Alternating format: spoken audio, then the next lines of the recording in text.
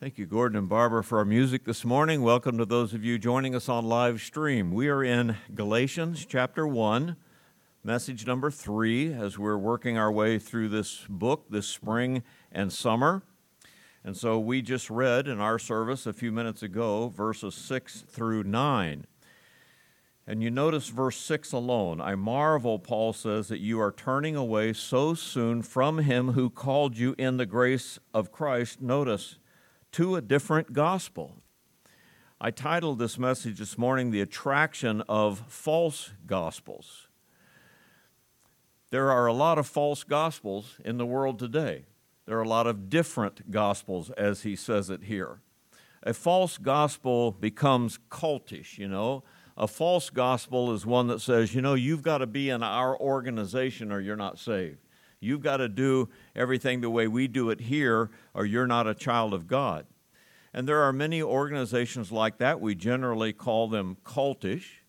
A false gospel is someone that doesn't preach the gospel, doesn't preach the, as we call it, the evangelical gospel of Christianity, that salvation is by faith alone, through grace alone, in Christ alone, by the word of God alone. That is the true gospel that Paul is going to explain to us in the book of Galatians. And so there are cults, whether very large ones like Islam or Mormonism or Jehovah's Witnesses, and yet Judaism had become that way, and that was in Paul's day. How do I preach the gospel in a world like this to people who are used to saying, you've got to be in our organization, you've got to do it our way, or you can't be saved. Today we have what I would call multi-everythingism, and that is we just have an attitude that everybody's okay, everybody's religion is right, nobody is wrong. But the fact is, if no one is wrong, then no one is right either. If you can't have a wrong, you can't have a right. You don't know the difference between the two. But Paul will say very definitely there is a true gospel and there is a false gospel. Let me give you this introduction kind of like in a funnel. I want to start out with those broad words that I've just said and work my way down to where we are in our text. So number one, again, the world has many different gospels. Number two, understand or remember this, that salvation has always been by grace through faith. That's the way everyone has always been saved, all the way back. That's why we have Hebrews chapter 11 in the Bible, and it goes all the way back to Abel, to Cain and Abel, that you must be saved by faith. Abel came to God by faith, and Cain did not. And so throughout the ages, all the way from there up until Paul's day and now to our day, God had given his faith people, if you will, different assignments or laws or commands to follow.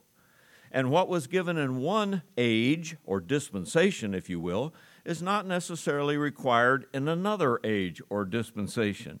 And so you have Adam and Eve before the fall, and they had requirements in the Garden of Eden that were not their requirements afterward. After the fall and when they were expelled from the garden, now they have other requirements. But is salvation by faith? Always by faith.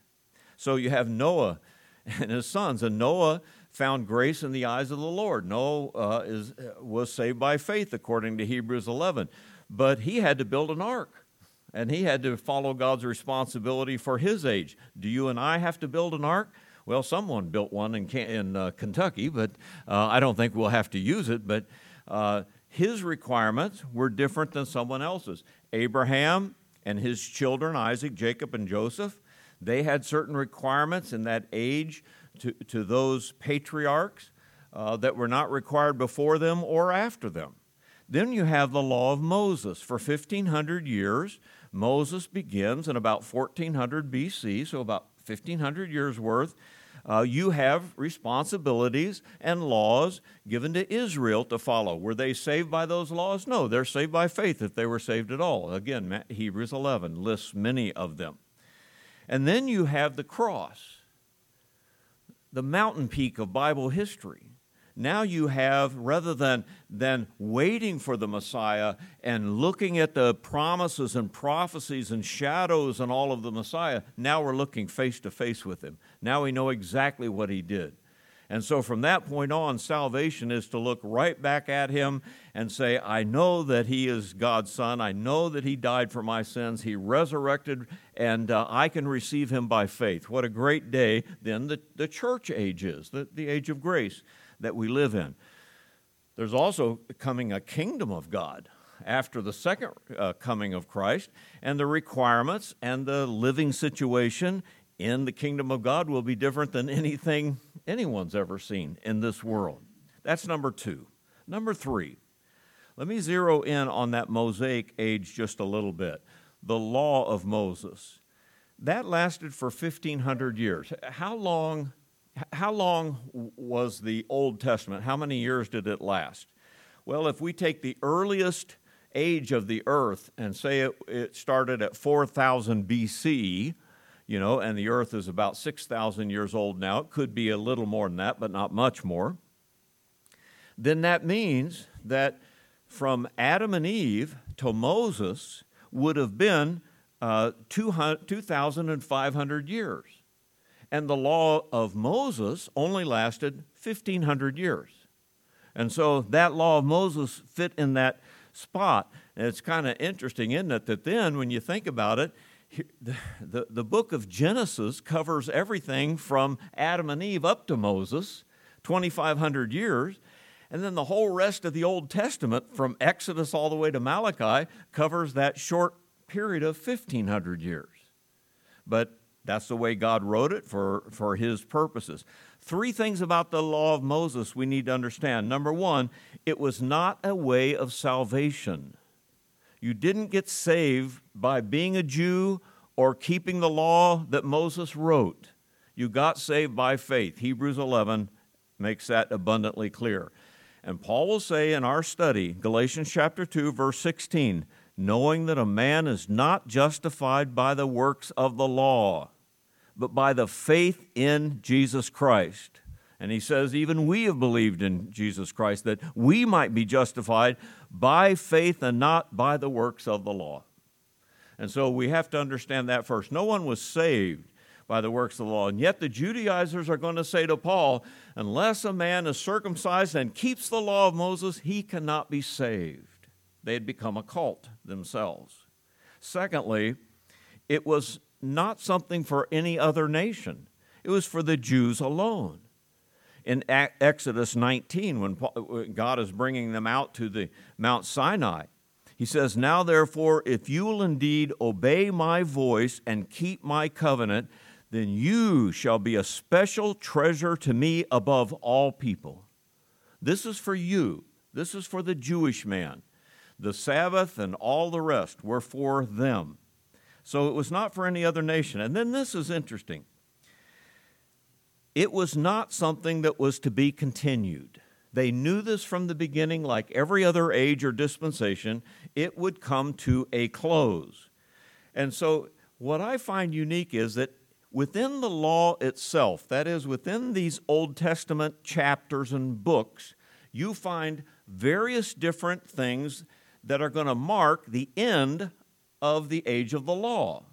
One of them, for example, in Psalm 110, is that when the Messiah comes, he will be a priest after the order of Melchizedek, not after the order of Aaron. And so when he comes, we will have a totally different priest. And the book of Hebrews tells us in 7:12, if the priesthood is changed, there must be a change of the whole law.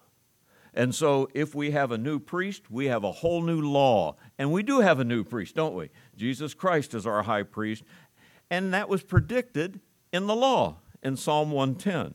Or Habakkuk 2, chapter 2 says, the just shall live by faith. And when will we preach that? Or Joel says, whosoever shall call upon the name of the Lord shall be saved. When do we start to preach that? At Pentecost. And Paul will repeat Habakkuk even here in the book of Galatians.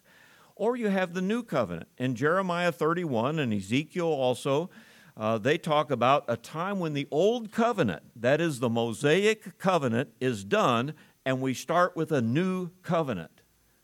When will that happen? When Messiah comes. And so it's interesting that the law itself often told us that the law will pass away at a certain time, and that will not be your way of life anymore, although anyone who's saved is always saved by grace through faith. So that's number 3. So number 4, and I want you to hold your place here in Galatians and go with me to the book of Acts for a minute, and just back to Acts chapter 13 to begin with.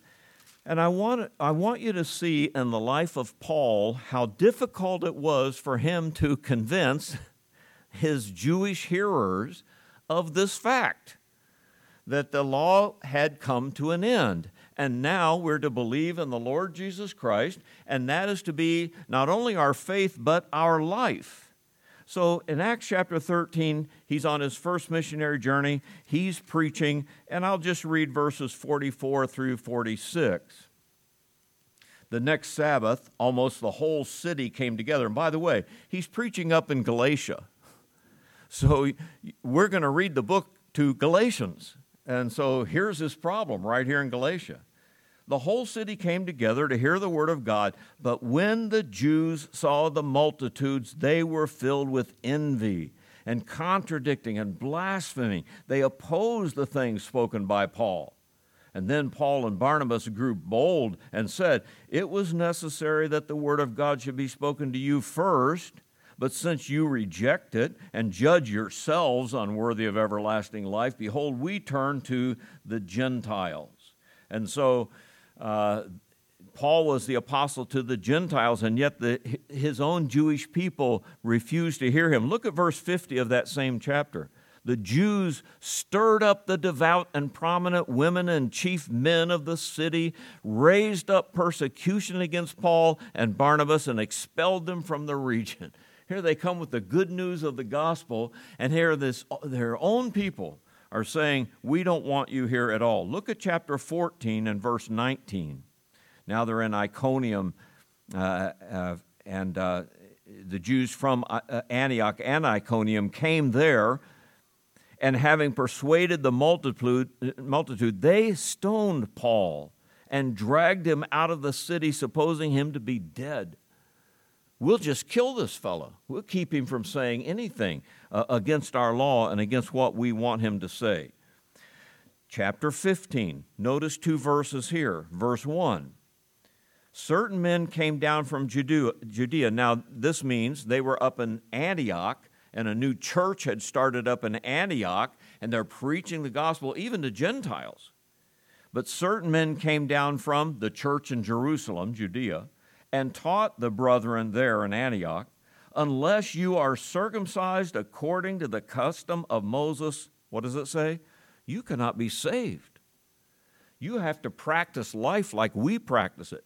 You have to do the things that are required of you there. And then verse 5 of that same chapter, some of the sect of the Pharisees who believed rose up, saying, it is necessary to circumcise them and to command them to keep the law of Moses when you preach to the Gentiles. Now we could go on, clear up in chapter 21 and the other travels of Paul, where every time he's preaching, these Jews are following him around and persecuting him because they don't want to hear it.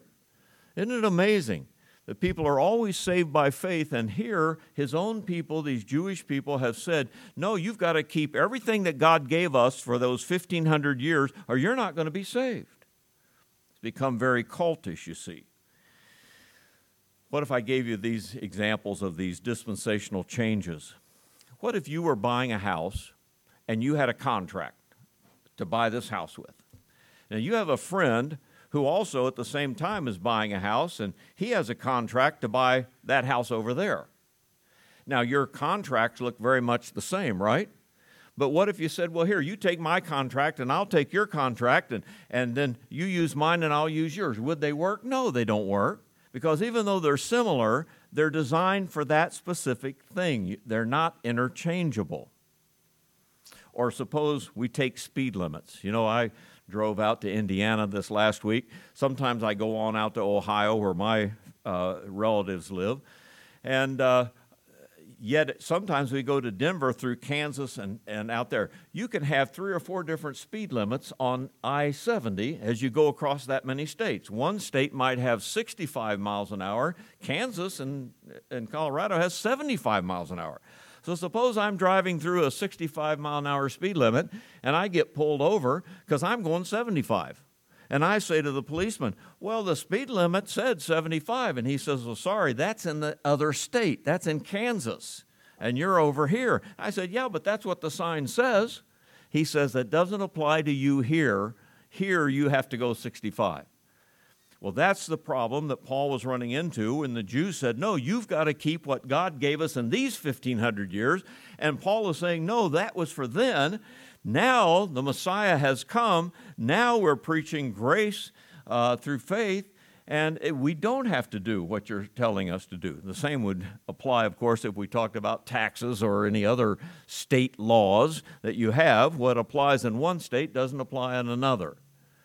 And even though everyone was always saved by faith in the revelation that they had from God, living the way God wanted them to live for those few years doesn't apply in another area, unless God redoes it, unless God restates something. For example, obeying your parents was part of the 10 Commandments. Paul repeats that in Ephesians chapter 6 and even quotes that commandment for children to obey their parents. So that's something that begins in another era as well. So, what had happened in Paul's day? Judaism had become a cult.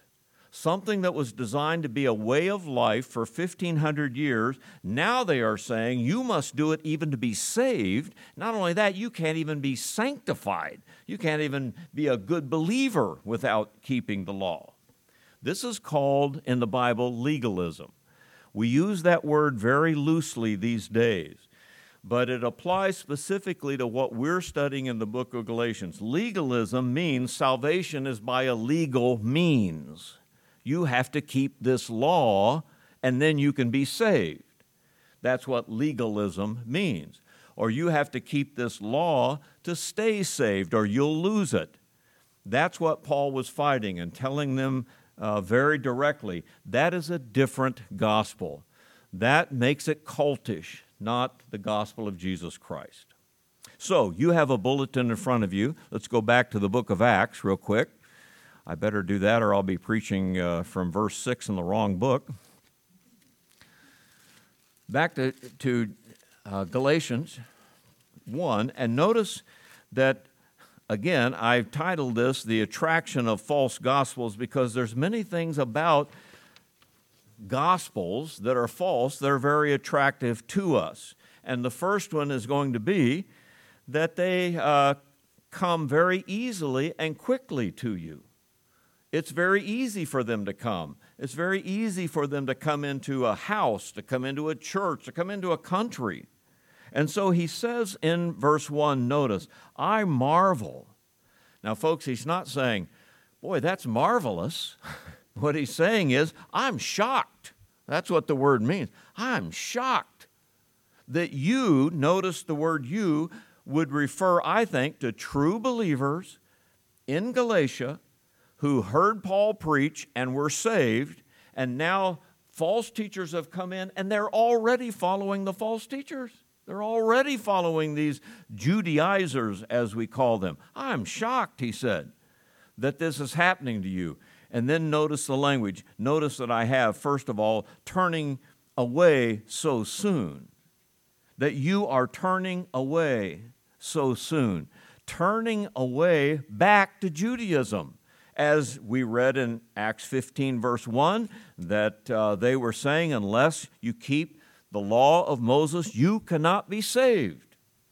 And they said, oh, okay, I guess that's right. Paul says, I can't believe you're doing this. I can't believe you're turning away. The word turning away means to transport something from one place to another, to exchange two things, even to move from here to there. Jude used it this way, used that word. There are certain men crept in unawares, who were before of old ordained to this condemnation, ungodly men, and then here's our word, turning the grace of our God into lasciviousness and denying the only Lord God and our Lord Jesus Christ. That's right. You turn the grace of God into anything else, and then you are denying the Lord Jesus Christ and his power to save. And that's exactly what they're doing. I'm shocked that you are so soon turned away to things that are not the true gospel. And notice he says so soon, because that word means rapidly, suddenly, briefly. Paul used it in 1 Timothy 5:22 when he's giving the qualifications about preachers, and he said, lay hands suddenly on no man. Don't just jump into it. Don't do it without investigation. Don't do it without qualification. Don't just suddenly make someone a preacher. And so that word here, he says, I'm shocked because that's what you've done in turning away from the gospel. And then notice, secondly, in this verse, that they turn from a person to a position. Because what does he say here? You turned away from him, that of course would be the Lord Jesus Christ, who called you in the grace of Christ to what? A different gospel, to Judaism, to a position, to somebody's new doctrine that they've come up with. You've turned from that person, from him and his grace. You see, Messiah is here. He was prophesied back to Adam and Eve in Genesis 3:15 that he would come. He's come. He's here.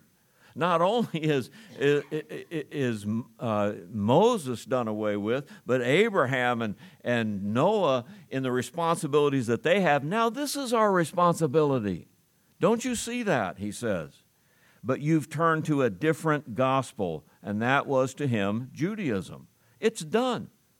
Judaism said it would be done when Messiah came. And yet you're still doing that and saying you must be saved to do it? Now, folks, here's the amazing thing about verse 6.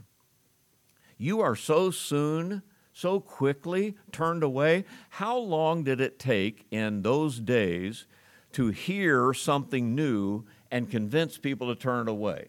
I mean, if you had just two towns 5 miles apart, it took as long as it would take one man to walk 5 miles. That's how soon. And then you had to wait until they met in the synagogue, and then you had to explain, and then how long did it take that to happen? And Paul calls it so soon, so quickly, so suddenly. Well, if it could spread that quickly in such a world as that 2,000 years ago, how quickly can it spread today? As a matter of fact, I did a little experiment. So the other day, I Googled this on Google, alternate views to Christianity. Type that in there. Hit the button. Immediately, this is what I see. Immediately on my screen, I'm not kidding you, 271 million hits in 0.051 seconds. That's how fast it can change. And then, right underneath that, in the first entry, it had a byline that suggested syncretism, the practice of blending traditional Christian beliefs with other spiritual systems. Over 200 million of those are out there at anybody's fingertips in this world in which we live. So if this kind of thing can spread in that ancient world, and Paul says, I am shocked that you are so soon removed from what you know. Just think of what it must be like in God's ears today. So, number one, false gospels come easily and quickly. Number two, but he's going to say in verse 7, a false gospel is not the gospel. Just because they call it a gospel, just because it's out there, it's not the gospel. Now, there's a play on words here, so we back up to the end of verse 6, where he says, I'm shocked that you're turned to a different gospel, and then immediately in verse 7, which is not another gospel. Now, if you're reading the older version, which is a good version, but it uses the word another twice, because these two words are very synonymous. They're very similar, but they're not the same Greek word and probably should not be the same English word either. And so we have in the New Version a different gospel. So I'm shocked that you're turned to a different gospel, but it's not another gospel. Heteros is the word different, and allos is the word another. What does that mean? Well, different, heteros, means a different kind of thing. I heard this word this morning, believe it or not, on the news, heterodoxy. You know, if we speak about orthodoxy, right? When we speak about orthodoxy, we mean something that is straight and true, orthodoxy. But heterodoxy means something that's different doxological, different glory of God. We even use the term, by the way, to distinguish homosexuality from heterosexuality. They're two different things, right? Similar maybe in some ways, but entirely two different things. And so to say that it is a different gospel it's a heterodox gospel. This is a different gospel than what I'm preaching to you, Paul says. This is not the gospel that will save. And that's why he says then it's not another gospel. Allos means it's similar, but it's not the same thing. It's not another alternative. I thought of the passage in Matthew 7, 9 through 10, where the Lord says this, "What man is there among you, if his son asks for bread, will he give him a stone?" Remember that? Or if he asks for a fish, will he give him a serpent? Who would do that? They're similar, but they're different. As a matter of fact, in the first temptation of Jesus, Satan comes to Jesus and says, "Are you hungry after fasting for 40 days? Well, you see these stones? Turn them into bread." And someone has noticed often that those rounded, smooth stones that are all over the land of Israel would look like a little lump of bread, a loaf of bread that you would bake. They look very similar, but the stone is different from bread, even though they look similar. A serpent in the water is different than a fish in the water, but they could be very similar because they both swim around and bite your hook and so forth, but it's not the same thing. You know as a father or a mother how to give good gifts. Don't you think God knows how to give the right gift to you that you need? And so, a false gospel is not the gospel. We have a great example of that in history that goes way back to the fact of adding baptism to salvation. All the way back to the Roman Church in the early centuries that said you're to be forgiven of your mortal sins, it has to start out with baptism as an infant. And then later in church history, you had good Baptist men, by the way. For example, in Scotland, the Haldane brothers, who were immersing people after they got saved, and a man named Alexander Campbell followed them for a while. And when he got his converts, he was immersing them too, but he came up with a different doctrine. He came up with the fact that, well, you have to be baptized or you're not saved. And we call it Campbellism, the Campbellites, or today we call it the Christian church or the Christian denomination. I printed this off online, which is a list of things from the Christian church by Alexander Campbell. And then this list is given to us by Garland Robinson, who in the 20th century was an avid supporter of the Christian church doctrine of adding baptism. And here's the list of all the scriptures he gives of why you must be baptized if you're going to be saved. And in his explanation, in the paragraph below, he says a number of things, but here are two things. Water baptism is the step that takes one that is out of Christ and puts him into Christ. Water baptism takes one who is out of Christ, puts him into Christ. And he lists a few scriptures. And then at the end he says, in baptism, one contacts the blood of Christ that washes sins away. And he gives scripture. Is that the same gospel? Is that the gospel that we have in the New Testament? It is not. And you and I believe that it is not. Is this then a real gospel? It is a false gospel. You can't get saved by the works of the Mosaic law. You can't get saved by the works of any law that any man decides to give. So we have at the end of verse 7 who want to pervert the gospel of Christ, change the gospel of Christ. Number 3, false gospels are promoted by false messengers. They're nice people. You'll like them. You follow them and listen to them, you'll think they're wonderful. They are nice. They're often pretty. They're persuasive.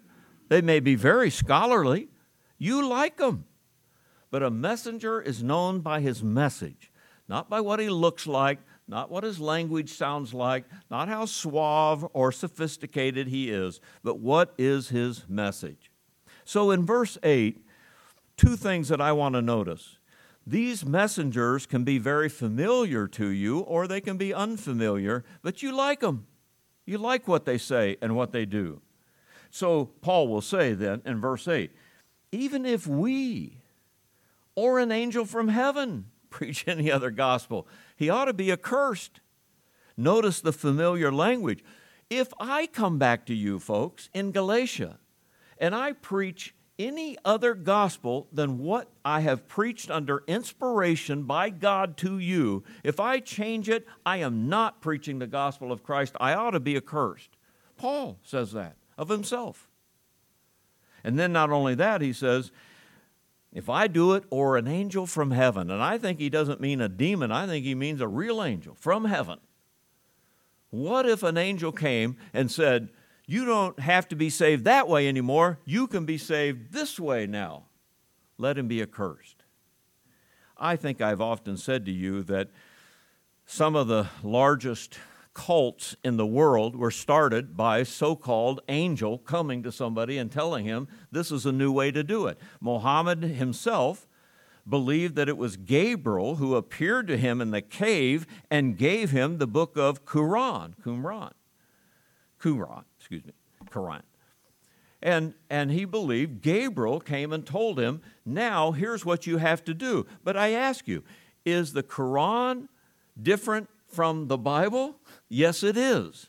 And Paul says even if an angel from heaven came, even if Gabriel did, and I don't think he did, but even if an angel did, he ought to be accursed.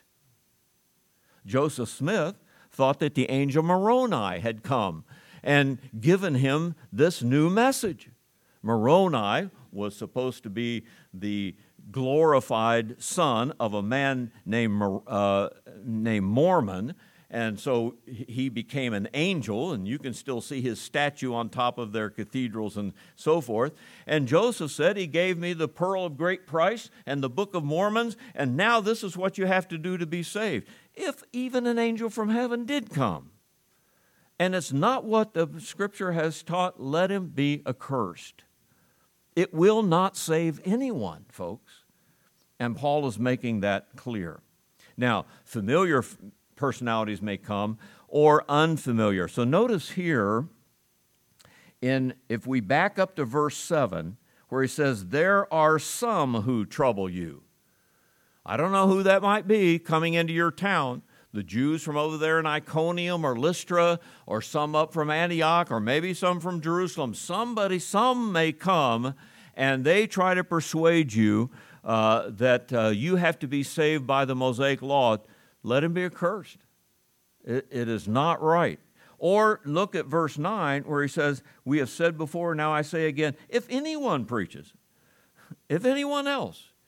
The Jews have their way of doing it. The Romans have their way of emperor worship and other things that you get eternal life. The Greeks with their Epicureans and Stoics, they have their way of doing it. And oh yeah, by the way, there's going to be these Gnostics who come in and tell you that it's through knowledge and secret knowledge that you are saved. Let him be accursed, because those are not the way of salvation at all. As a matter of fact, John later will have to deal with those Gnostics. And he will say later in 2 John chapter 1, listen to this. If there come unto you any and bring not this doctrine, receive him not into your house, neither bid him Godspeed, that is, God bless you, For he that biddeth him Godspeed, or says, God bless you, is partaker of his evil deeds. Partaker means fellowshipper, partner with his false doctrine. And so if any come to you this way, I like what Douglas Moo in his commentary said about these angels and other messengers. He says, Paul said, whether it be he himself or the most significant and spectacular messenger he could name that preaches a false gospel, they will suffer God's curse for their error. You just can't do it that way. And so if anyone comes this way, let him be accursed. And he will say it again then, lastly, in verse 9, false gospels bring God's wrath. The word accursed is a serious word. Anathema it is in Greek. Serious word. So he says here, as we have said before, so now I say again. That's my first point, and that is false gospels are not biblical. They are unbiblical. Paul is saying here, what I preached to you when I came to Galatia on my first journey is now recorded in the book of Acts by Luke. And if you hear anything contrary to God's word that I gave to you on my first journey, it's a wrong gospel. Secondly, he says, not only that, so now I say again. Now I'm writing the book of Galatians. I'm writing this book. I'm writing the same thing again. And if somebody says something contrary to this book that I'm writing you, let him be accursed. And so what Paul preached before, what Paul preaches here. The Word of God, folks, what is written, what God has given through inspired writing and through his inspired writers. But secondly, false gospels are cursed. Let him be anathema. Let him be accursed. There's an Old Testament usage of this word back in the book of Joshua when they destroyed the city of Jericho, and God told Joshua, you pronounce a curse upon anyone who builds this city again. He will be accursed. This is to be ruins from now on. And to this day, I've been there. You can go to the ruins of the ancient city of Jericho and nothing has been built on it. Cursed to someone who builds on this site. And so that's the word used here in our New Testament. So cursing is a strong thing. I think this can happen in three ways. Number one, you bring the curses upon yourself when you choose to go away from God's word and believe something that's contrary to it. You bring the cursing upon yourself. You have placed yourself there. You have followed that false teacher. You followed that voice. You need to know the Word of God and not depart from it. Secondly, the apostles can do this, and Paul is really doing it here also, and that is, we know we're writing inspired Scripture, and anything contrary to this will bring the curse of God on them. Paul says it here, Peter says it, John says it, as I read in 1 John. Not only that, God himself says it, right? God himself says, I'm the ultimate judge. You will stand before me one day if you try to go another way. So we have warnings in God's Word. You know, there's a warning at the end of the Old Testament, and there's a warning at the end of the New Testament. Don't add to this and don't take away from this. Remember these words? Let me read you the one in Revelation 22, last chapter of the Bible. If anyone adds to these things, God will add to him the plagues that are written in this book. And if anyone takes away from the words of this book of this prophecy, God shall take away his part from the book of life. It is serious business to add to God's word. If you add that baptism is necessary for salvation, if you add that keeping the law of Moses, circumcision or whatever it may be, or any other thing, church membership or whatever you want to add to it, if you add to this, the curses in this book will be added to you. And if you subtract from it, oh, you don't like the idea of crucifixion and the death of Christ? You don't like the idea of a bodily resurrection from the grave? You don't like the idea of a sinless life, a virgin birth, and you start to take those things away? Then you have a different gospel. So don't do those things. So let me bring this to a close with something I read from Martin Luther. I told you I'm reading his great book on Galatians as well. And Luther fought the same battle with the church at Rome that Paul is fighting with the Judaizers. And here's how Luther wraps up his words to these verses. He says, "They glory above others in the name of Christ and boast themselves to be the most sincere preachers of the gospel. But because they mingle the law with the gospel, they must needs be perverters of the gospel." Listen to this. "For either Christ must remain and the law perish, or the law must remain and Christ perish. For Christ and the law can by no means agree and reign together in the conscience." You're just not going to be able to put scriptural things with unscriptural things together. It won't work. So what is it in Paul's day? What is it in the Reformers' day? What is it in our day? Grace alone, by faith alone, in Christ alone, as seen in the Scripture alone, the sola Scriptures, as they said.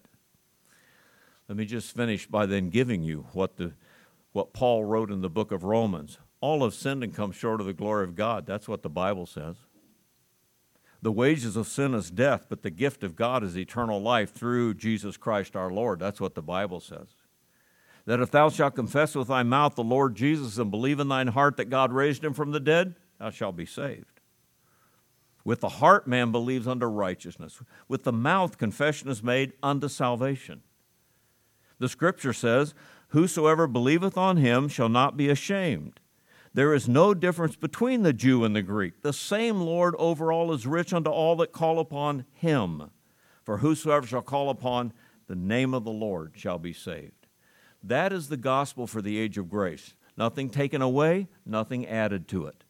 And Paul has laid down the marker here in Galatians chapter 1.